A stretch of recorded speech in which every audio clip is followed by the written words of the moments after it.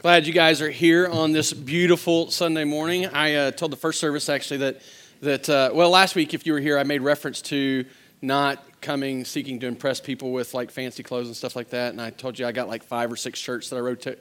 This is one of my 6 Sunday go to church shirts that I rotate through. And you've probably seen it before. But I actually was in a shirt and tie last night looking all fancy and thought, man, I only wore it for about an hour and a half. I thought, surely I can wear that this morning. It'd be great. And then I woke up, and it's beautiful outside, and there's no way I'm driving my truck. I got to ride my motorcycle. There's no way I can wear what I was wearing. So it's what you got to deal with. I hope you don't mind looking at me this morning. But anyway, so we're going to be in Luke chapter 8. Glad you're here with us. We're in a transition point in Luke chapter 8. And so on page 864 of the Bible's in the chairs. The YouVersion Live event notes are out there if you feel so inclined to follow along there. But we're going to dive right into the Word. I'll do some explanation along the way. We've got a long way to go, a short time to get there, so we're just going to jump right in. And we're going to begin reading in Luke chapter 8, verse 1. It reads, "Soon afterward, he went on through cities and villages, proclaiming and bringing the good news of the kingdom of God. And the 12 were with him, and also some women who had been healed of evil spirits and infirmities. Mary, called Magdalene, from whom 7 demons had gone out, and Joanna, the wife of Chuza or Cuza, you choose which way you want to say that. It's Herod's household, no pun intended. It's Herod's household manager, that's his wife, and Susanna and many others who provided for them out of their means." We're going to stop right there. Let me just point out a couple of things real quickly. The reality is, first and foremost, I just want you to see what's going on. So Luke is transitioning us from where we've been in Luke chapter 7. He's kind of gone into a city, he'd been in a town, he'd been working in this town, and now Jesus' ministry hits the road again. He's kind of moving back into that itinerant mode where he's going around from place to place, cities, towns, and villages, and he's preaching the gospel. And with him are the 12. If you'll remember, there was 12 people that he called as apostles. He said, "You're going to be leaders of this mission. I need you to come on close to me. I'm going to teach you and train you and prepare you." But he doesn't just call out these 12.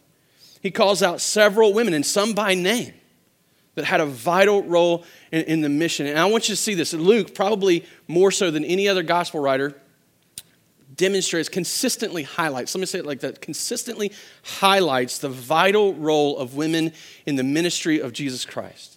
He does this all the way through. He starts in the beginning and he highlights Elizabeth and Mary. And then he continues and he does this here. And then in the book of Acts, you see it time and again with Luke. He's highlighting the role and the vital role of women in the ministry of Christ in the early days of the church. And so while that would have been shocking then, I think it's as important for us to see it today, because the reality is sometimes ladies are overlooked. The truth is, I want you to know, I am thankful. I'm thankful for this church. I'm thankful for the ladies in this church who step up into this vital role, who are stepping into the mission and doing the work, joining in the work that God has for us to do is powerful. It's imperative. You have a vital and necessary role, and I am grateful for those that are doing that. And second, I want you to see, just real quickly, that Luke again, this is not the first time he's done it, but Luke again focuses on the preaching of Christ.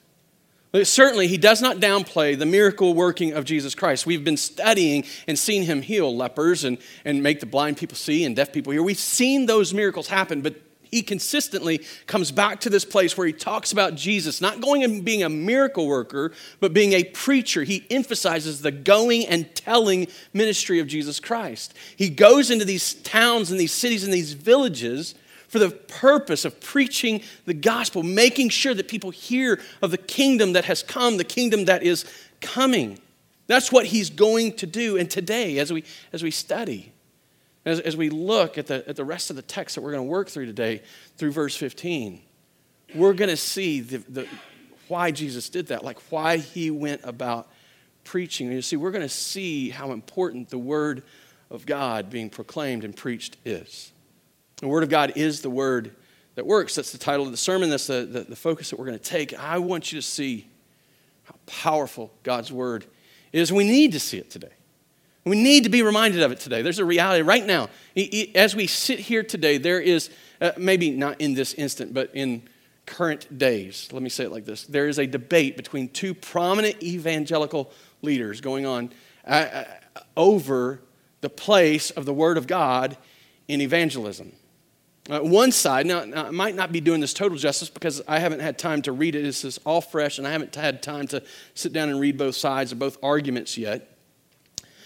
But on the surface, it appears that one side of the argument has determined that we don't necessarily need the Word of God. In fact, we ought to displace the Word of God when we're engaging non-Christians if we expect them to become Christians. And the other side is, no, we need the Word of God if a non-Christian is going to become a Christian. By the time I'm finished talking today, I think you'll know where I'm going to land in this debate. But I do need to be fair. I might be mischaracterizing the heart of the debate, but on the surface, that's what it appears to be. We need to be reminded of this. If our leaders in evangelicalism, people who are evangelists, that's the whole idea of evangelicals, we're evangelists. If that's going on inside of our tribe, we need to be reminded of the powerful Word of God. Well, it's not just debates today. I mean, there's a reality that liberal theologians have been striving to undermine and displace the Word of God for generations. This isn't really true. Let's just get rid of the pieces that we don't like. But it's not just theologians. It's not just people within the church, the wolves that would rise up from among the church. The world we live in.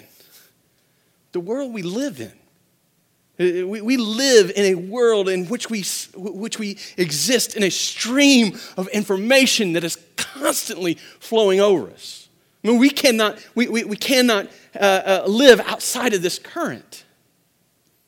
A report from the New York Times, I just came across this as I was preparing and studying.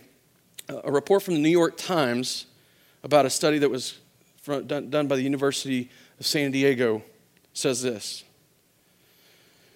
A report published by the University of California, San Diego, calculates that American households collectively, so all the households in America, households collectively consumed 3.6 zettabytes of information in 2008. So in 2008, all the households in America consumed 3.6 zettabytes of information. You know what a zettabyte is? Nope, I didn't either. Neither did this person that wrote this article because they go on. If a zettabyte is beyond your comprehension, like I'm just learning what a gigabyte is, I'm just kind of understanding that.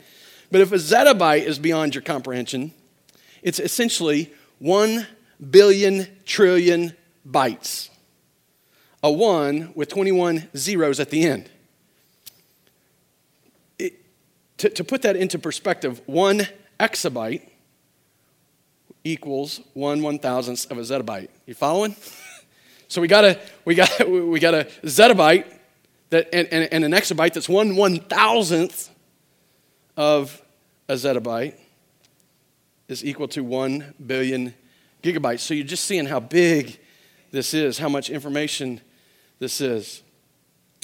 A zettabyte, or an exabyte, or 1/1000th of a zettabyte, or a billion gigabytes, is roughly equivalent to the capacity of 5.1 million computer hard drives, or all the hard drives in Minnesota.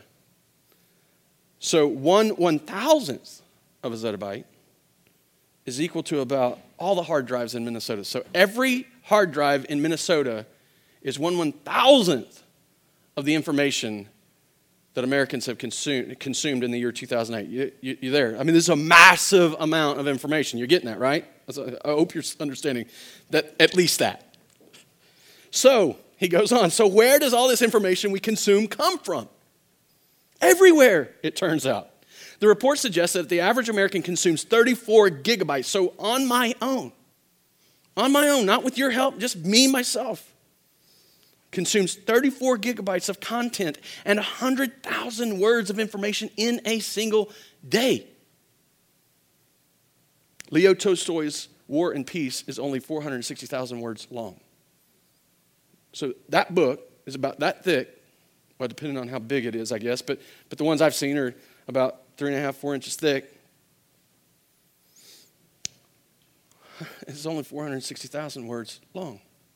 He goes on, this doesn't mean we read 100,000 words a day. It means that 100,000 words cross our eyes and ears in a single 24-hour period. That information comes through various channels, including the television, radio, the web, text messages, and video games. We are constantly bombarded. We are constantly living in the flow of information. And no matter how hard we try, whether we intend to be or not, we are influenced by this information. It shapes the way we perceive the world. It shapes the way we interact with people and react to people and think of things. Do we need to be reminded of the importance and the value and the power of the Word of God? Absolutely, we do. Otherwise, we will be swept away by this current. When we are finished today, my prayer has been, my hope for you is that you will see the Word of God fresh and new. That you will be stirred up, not just to see it as some powerful thing, but that you'll see it as the Word that works and enables you to stand in the midst of this current and see His glory shine. For that to happen, we're going to have to keep reading, because my words don't really have a lot of power, but His do. So let's read. We'll pick it up in verse 4. When a great crowd was gathering and people from town after town came to him, he said in a parable, a sower went out to sow his seed, and as he sowed, some fell along the path and was trampled underfoot, and the birds of the air devoured it. And some fell on the rock, and as it grew up, it withered away because it had no moisture. And some fell among the thorns, and the thorns grew up with it and choked it. And some fell into good soil and grew and yielded 100-fold. As he said these things, he called out, he who has ears to hear, let him hear. No, let's just stop and think about this. So here's these crowds, like Jesus is going around. He's got the 12, he's got these women with him, and all of these people together are working towards furthering his ministry. And not just these people are coming out. I mean, there's people from every town, from town after town after town. So you can imagine hundreds of thousands, maybe tens of thousands of people are out here following Jesus, listening to what he's saying, watching the things that he's doing. In fact, in the Gospel of Mark, he tells us, as he's about to relay this same story to us, the Gospel of Mark tells us that Jesus at this point was at a place where he was near the lake, and there's so many people, they're pressing in around him so tightly that he steps out into a boat to move away from them.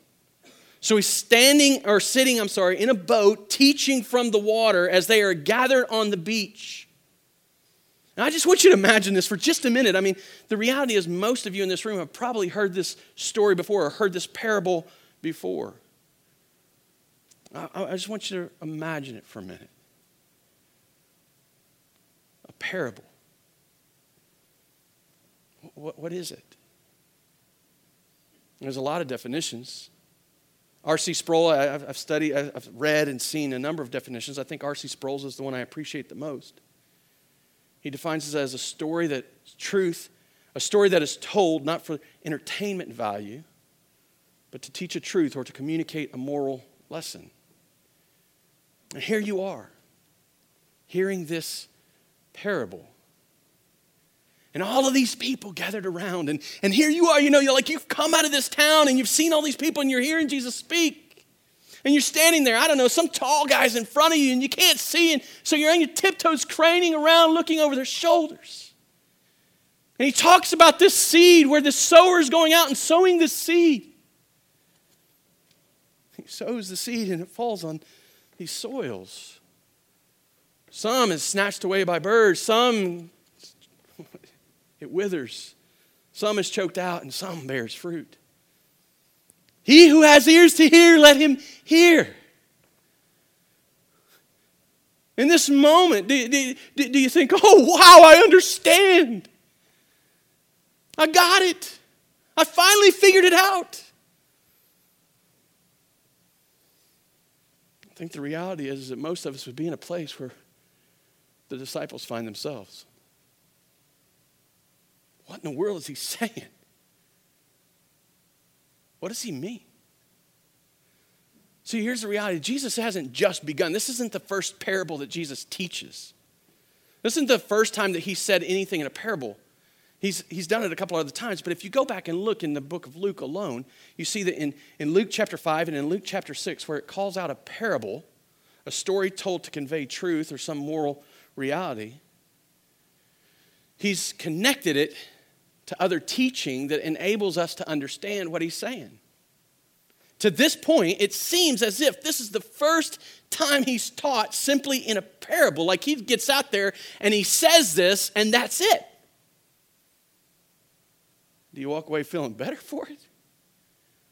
What in the world is he saying? What could that mean? John MacArthur comments on this. He says a parable without explanation could mean anything or it could mean nothing. And the reality is that we can make it mean anything. We could apply any meaning to this. We could take these symbols and apply anything to them what we wanted. And all the while miss what Jesus is talking about. I'm going to be honest. I'm just going to be frank with you. If this is all I had, I wouldn't have anything to tell you today. I am so thankful that this is not where the story ended and we just go on. What in the world did he mean? Well, I'm thankful that I, like the disciples who were with him, who saw him day in, day out, who heard his teaching much more closely, much more regularly than I, had to ask the question. And I'm thankful he was gracious enough to answer. Let's keep reading verse 9 and 10. And when his disciples asked him, so let me just tell you this. So Mark tells us that this happened later.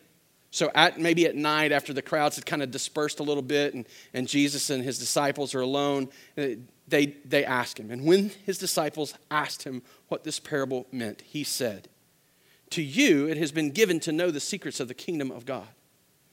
But for others they are in parables, so that seeing they may not see, and hearing they may not understand." So he tells them, before he begins to explain the parable to them, they're like, "Hey, what does this mean?" He's like, "Well, hey, before I tell you what this means, let me tell you why I'm doing this. You need to understand why. You need to understand why I didn't give any instruction but in parables today." And the reality is that he did it to make a distinction between those who hear and those who listen. He's making a distinction between the casual hearer and the intent listener. So he does this by drawing from Isaiah chapter 6. I don't know if you're familiar with Isaiah chapter 6. You can go back and read it at some point. I'll just kind of give you a synopsis of it. Isaiah, this is the point where Isaiah is called into ministry. He's one of the Old Testament prophets. Wrote a huge book of prophecy. I'd encourage you to go read it. It's powerful. It's sometimes referred to as the fifth gospel. There's so much Jesus in Isaiah that they refer to it as the fifth gospel. I'd encourage you to go read it. But in Isaiah chapter 6, Isaiah is called into his ministry. He's called into the work of God. And it happens in this vision that he has. And he has this vision that he's in the temple and God is sitting on the throne. And the train of his robe, it says the train of his robe fills the temple with his glory. And here's Isaiah, and he's seeing this, and he just imagine being in front of the throne of God. And I don't know what that looks like exactly, but it's got to be amazing, right? I mean, and on either side of the throne, there's seraphim, angels, on either side of God, and they are crying back and forth to one another, "Holy, holy, holy is the Lord God Almighty. His glory fills the whole earth." This moment, this holy moment, this supernatural moment, Isaiah is experiencing it, and he sees God's holiness, and he's suddenly confronted with his own unholiness, and he begins to lament. It's like, "Woe is me." I don't know if I could get that out. I mean, I don't know what I would do. Woe is me. I'm a man of unclean lips, and I live among a people of unclean lips. And this seraphim comes from the throne of God and goes to the altar and grabs a burning coal, and he goes to Isaiah and he touches that burning coal to his lips and he says, "You have been cleansed." This beautiful moment. And as this is happening, Isaiah hears God is calling for who he will send to go And Isaiah, here I am. I mean, just freshly purified, freshly motivated, freshly encouraged, seeing God on his throne. Here I am. Here I am. Send me. Send me. As missionaries all over the world have used this as that moment to describe that moment that they've understood the call to go and tell. It's a beautiful moment. But not often do we stop and we think about what he was called to do. See, in Isaiah chapter 6, verses 9 and 10, we see after God has called and Isaiah has answered, God confirms and sends and commissions, and he says this. It says this, go and say to this people, keep on hearing, but do not understand. Keep on seeing, but do not perceive. Make the hearts of this people dull and their ears heavy and blind their eyes, lest they see with their eyes, hear with their ears, and understand with their hearts, and turn and be filled, or turn and be healed. Man, who signs up for that? Send me. Oh, wait, I'm supposed to go prophesy judgment? I'm supposed to go do a work where nobody responds to me, they reject me and just soon not hear from me? No, nobody's really signing up for that, but that's what Isaiah was commissioned to go and do, to go and prophesy judgment against Israel. When he asked how long he was to do this, I mean, at some point you got to ask this question, right? Because if you're going to be the prophet of judgment and not the prophet of the blessing, I mean, if you're the prophet of the judgment, you got to ask the question, like, how long am I supposed to do this? How long is this going to last? And God says, until cities are laid waste and the land is desolate.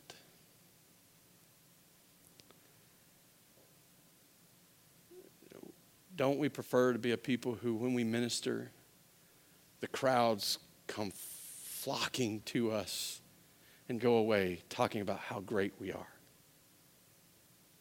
Isn't that how we measure the success of someone's ministry?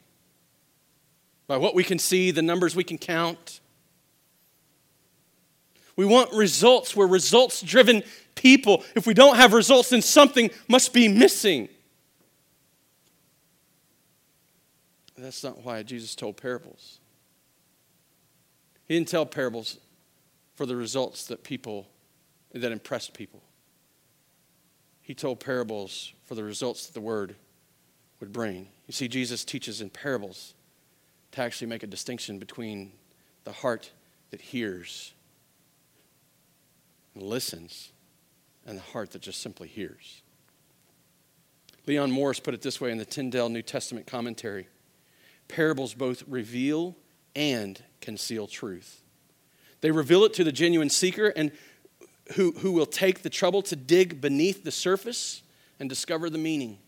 But they conceal it from him who is content simply to listen to the story. You know what separates the disciples from those people who stood on the beach? The disciples were asking the question later, what does that mean? What are you saying?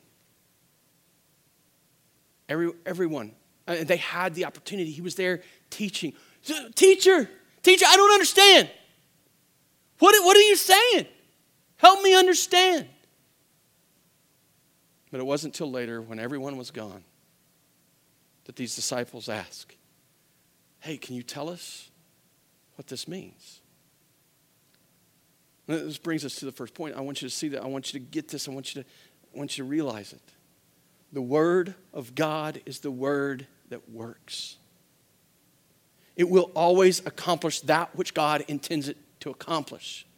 It will always do what He intends it to accomplish. Sometimes that may mean that it reveals the hard heart that needs to be judged, and sometimes it will fall on those whose hearts have been sown, or whose hearts are prepared and ready, and it will bear fruit.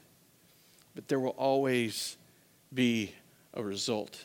His word is powerful. It will always accomplish what he intends it to accomplish. Jesus teaching parables was not so that everybody could walk away feeling good. He was not simply telling stories to make people feel at home and comfy.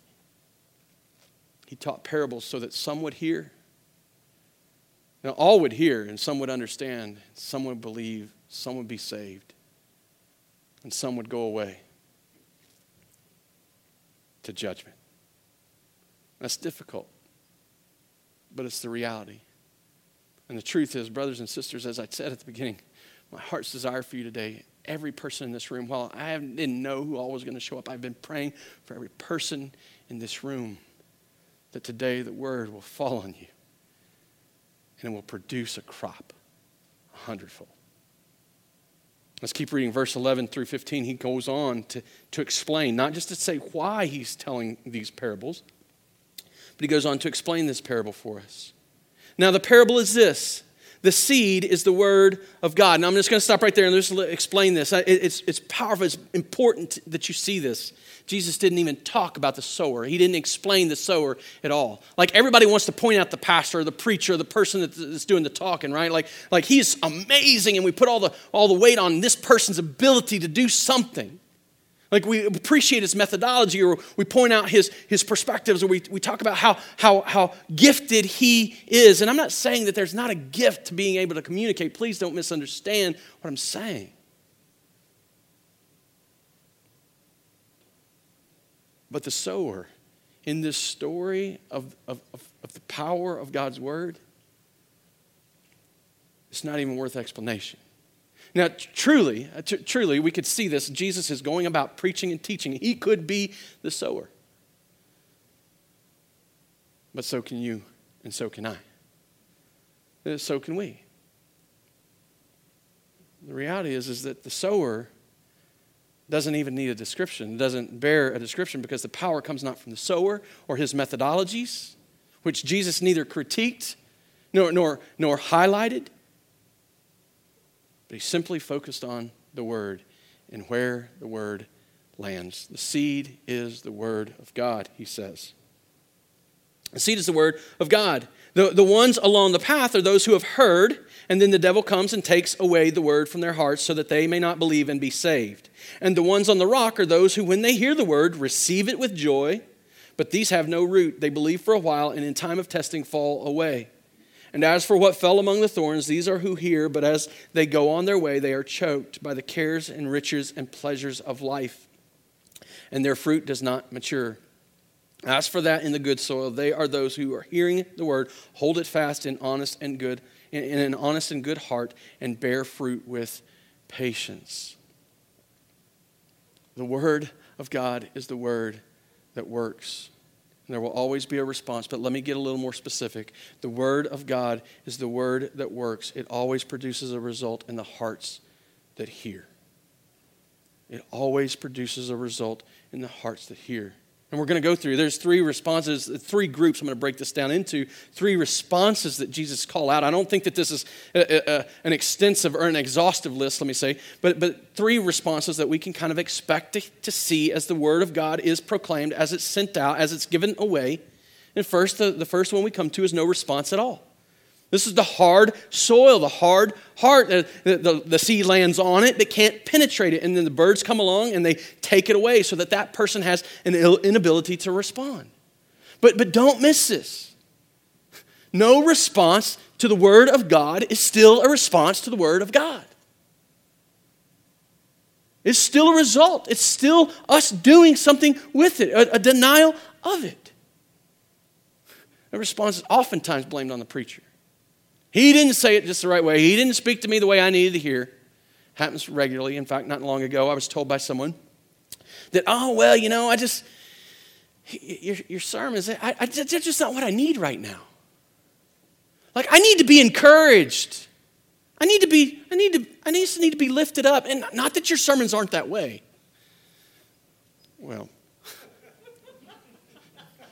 are they? I mean, it's like, I don't know what to do with this, Another one I hear pretty often is, wow, your preaching's getting so good. Maybe maybe I'm bringing you what you need by coming to you with the Word of God. And maybe it's not my preaching that's getting good, but your heart that's getting sown in. You see, the reality is that we oftentimes point the finger at the preacher. Don't misunderstand me. Please don't misunderstand me. I have a job to do. When you go out into the world and you proclaim the gospel, you have a job to do. It's important that we hear the word, that we can then preach the word. It's important that we understand the word and handle the word rightly. It's important that we come and we do our best to contextualize it in a language that's spoken. It wouldn't be any good for me to get up here and talk to you in French. Not only could I not do it, but how many of you speak French? Like, there's a reason that I'm here preaching. There's a reason I'm here. It's important that I do my part.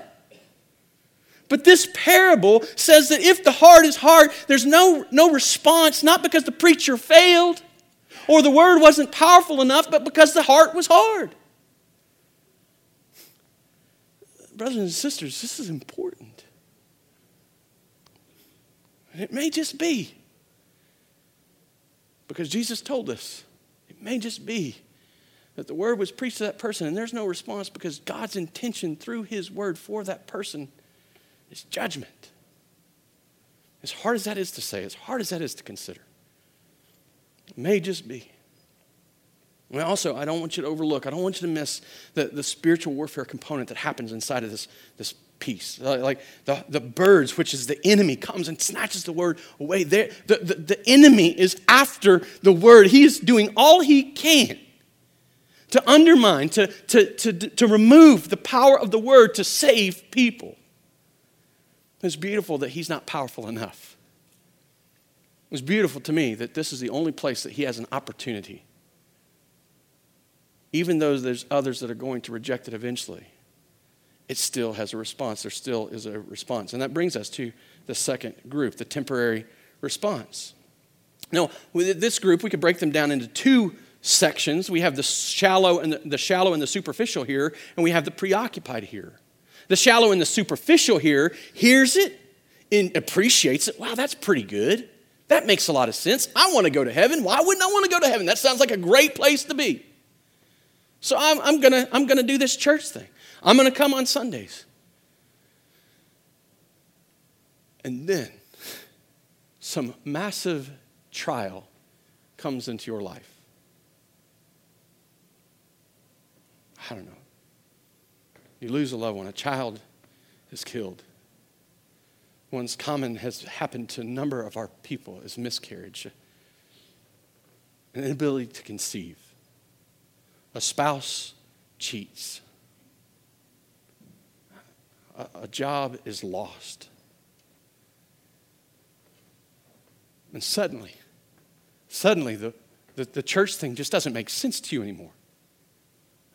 Like, I thought my life was going to get easier. I thought you had all this good stuff for me. Like, why is this still happening? I love what Philip Ryken says about this. Trouble is the test of the true Christian faith. When trouble comes, the rootless will fall away, but faithful Christians will grow stronger through their pain.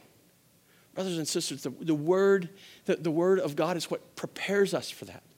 It's what enables us to endure through that. It's the power of God's work at work in our hearts that makes us, enables us, empowers us, strengthens us to endure through the difficulties of life. I don't know how people outside of Christ do it. I don't know why suicide rates aren't skyrocketing. I don't think the world's getting better. It seems like to me that there's more and more difficulty everywhere we turn. How does a world without the word do it?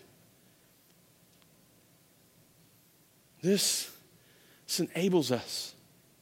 It's the root, it's the water that reaches our root that enables us to endure the difficulties of this life. We need the word. There's the shallow and superficial hearer. There's the preoccupied hearer. Everything is competing for this person's attention. And just knowing this church, knowing the places we're at as a church, I think this is probably our greatest danger. This person is worried about everything. Like, I'm just so busy. And so many noble things for me to be about doing. I just barely have time to take care of my kids. I mean, I give the word. I get it for 45 minutes on a Sunday. Isn't that enough? I don't know. 34 gigs and 100,000 words a day? What do you think this amounts to? I bet I don't even get a gig of content. It's only about 6 pages on a printed page. Probably just a few hundred meg. Is that enough to stand, to endure the onslaught, the current of the world's information overflowing us? We live in a day and age where binge watching Netflix is commonplace. We can talk more about our series on Netflix that we're watching. We can get more excited about what's happening in our world of entertainment than we can the Word of God. We know more about our fantasy football leagues and how our players are doing. We talk more about what's happening at work. We give our time and our lives not just to the things that we care about, like the things that we concern us, like families and kids and jobs. We give our lives to the pleasures. Like he doesn't just call out the cares, he calls out the good things like the entertainment and the riches. Brothers and sisters, because I care about you and because I love you, this is where I'm concerned for our church. I see us enduring hurt and hardship. But man, we get pretty preoccupied with a lot of things. We put our hope in a lot of things. The power is in the Word of God. The Word of God is the Word that works. We do not have to be anemic. We do not have to be dry. We do not have to be choked out. We have been given the Word. And you can read it in print. You can pull it up on a phone. You can listen to it if you don't like to read. It is abundantly available. And finally, this last response, the enduring response. The hearer hears the word, believes the word. It bears fruit in that person's life, not just periodically, not just for a moment, but from now on. It bears fruit with patience. Earlier in the parable, he says it bears fruit 100-fold, like this increasing measure, this exponential measure. One seed falls and it bears fruit 100-fold from here on out. And we talk about this, we believe this, we hold to this, that once a person has come to faith, once a person has been saved, they cannot be unsaved. But it's not because the person keeps them saved, it's by the power of the preserving Word of God. You are preserved, you persevere, not by your own will, not by your own might, but because the power of the Word preserves you. It enables you to endure. It empowers you to walk through the storms of life. It turns your attention from the cares and the pleasures and the treasures, that you might see the glory of God and it would bear fruit in you and change us from the inside out. Overwhelm the onslaught of information. Overwhelm the worldly perspectives. Overturn the worldly ideas. The Word of God is powerful for the person who hears it. And it's not a preacher. It's not a method. It is the Word of God that does the work, empowered by His Spirit and brought to us by His Son. The seed is the Word of God. It doesn't even mention the sower. It doesn't even point him out. The Word of God works. And it does its work in every heart that hears. Let me just show you this from another couple of perspectives quickly. 1 Corinthians 1:18.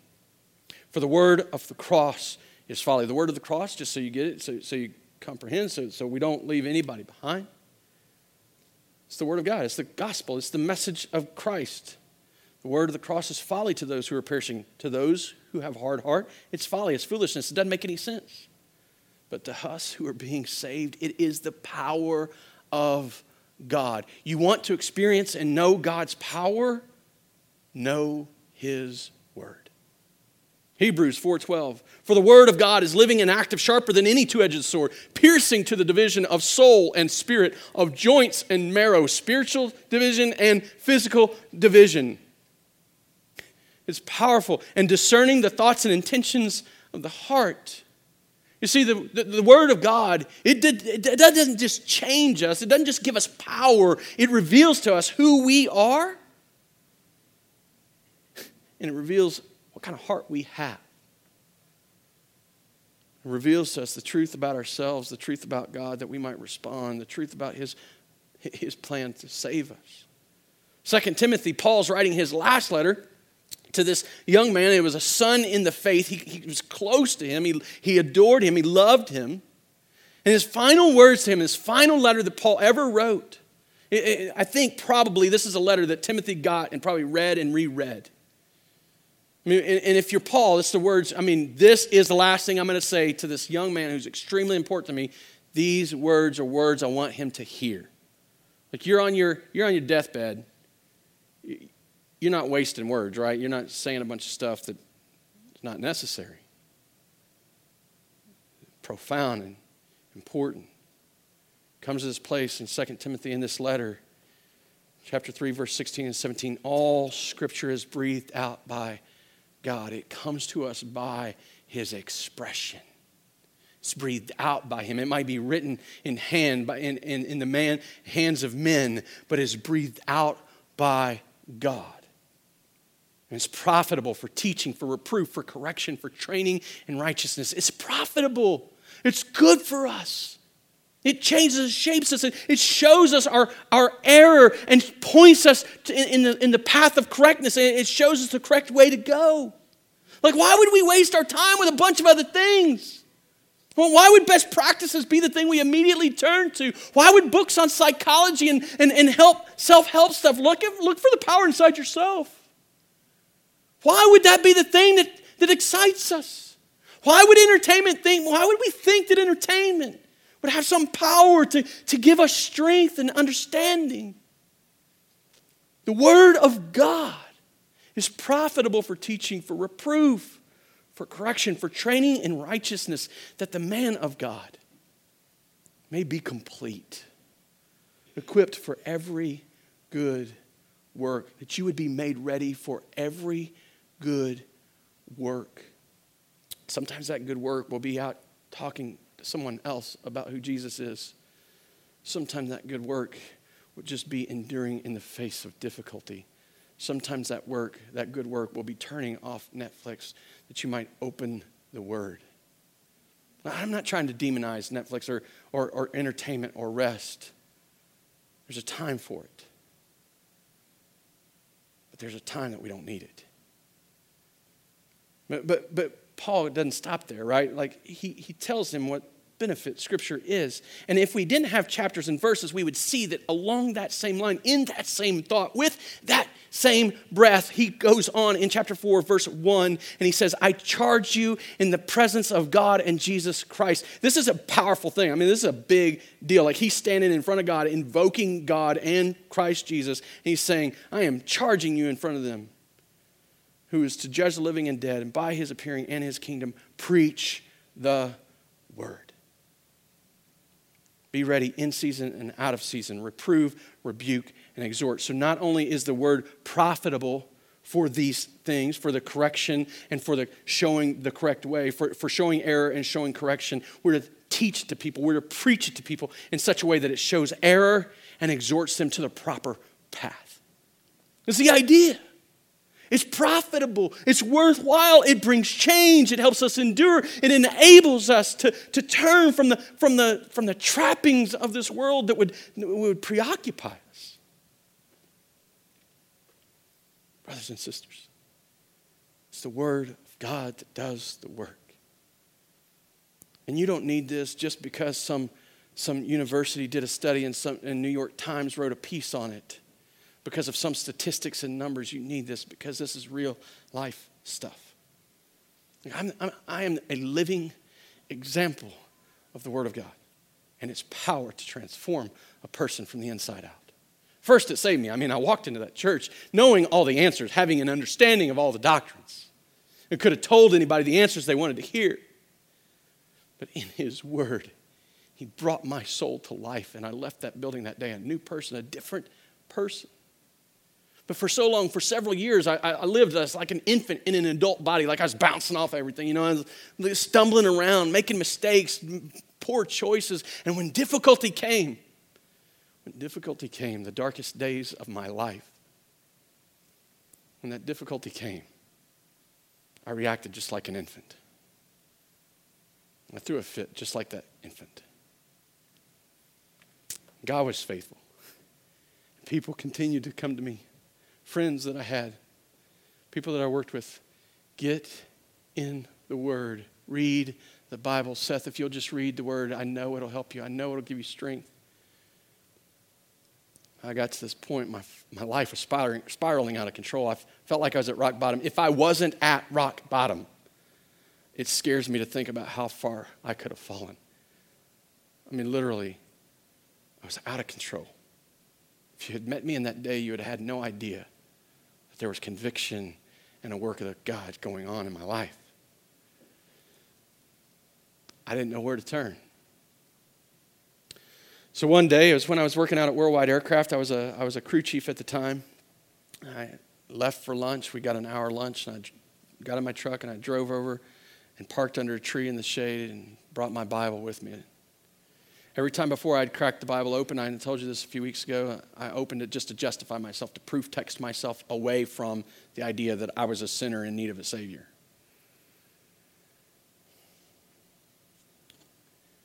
I opened the Bible and I began to read. I didn't know what to read. I had no idea.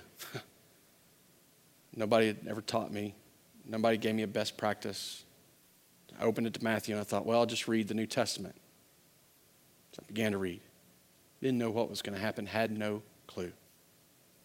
Can't tell you when it exactly happened, can't tell you exactly how many days or weeks or months it took, but I read it through, and somewhere along the way of reading it through that first time, it came to life for me. My eyes were opened, and all of the hurt and the pain that I felt, I suddenly understood. That God hadn't abandoned me, that He didn't leave me alone. It wasn't His fault. All this anger and frustration that I had felt and I was expressing in my actions and even towards people, it began to melt. He broke me in two. And I finally began to grow from infancy. I still don't know today if I'm an adolescent or not. Every time I think I'm an adult Christian, I suddenly realize I'm not as far along as I thought I was. What the Word of God did its work. And I'm confident, not just because of my experience, but by the promise of the very God who came and put on flesh, that if you'll let it be sown in your heart, if you'll stand in the way of the seed being sown, it will do its work in you too. The Word of God is the word that works in the heart that hears and believes. The fruit will be beneficial to many others. You see, there's a reality that as I read that word, as it began to do its work in me, I suddenly realized I couldn't hold on to what I was learning and seeing. Like I had to tell others. Somebody needed to know that these things are here. And it was through that process that God began to use me to evangelize. and to share with people. It was through that process that he led me to a place where I stood in front of a crowd of people and began to teach. And many years later, it was through that process that he led me to a place where we started a church. And it's because of the Word of God that I'm here today preaching to you about the Word of God. It is the Word that works. It is powerful. It is beautiful. It is life-saving. It is life-altering. Would you get in its way? What's being sown in your heart? Let me just close with two questions. What is being sown in your heart? We live in a world that the information is constantly flowing. What is being sown in your heart? What are you sowing in the heart of others? He who has ears to hear, let him hear. Let's pray. Well, Father, thank you for your word, for the power in our lives, for the power to bring change. Personally, Father, I thank you.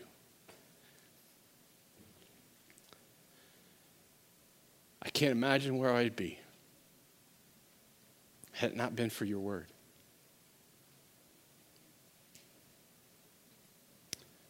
Spirit, I would ask in this moment, you would deal with the hearts of the people in this room. Stir up the soil of their heart that the seed may fall into it and take root and bear fruit. Would you do that work now? I ask these things in Jesus' name. Amen.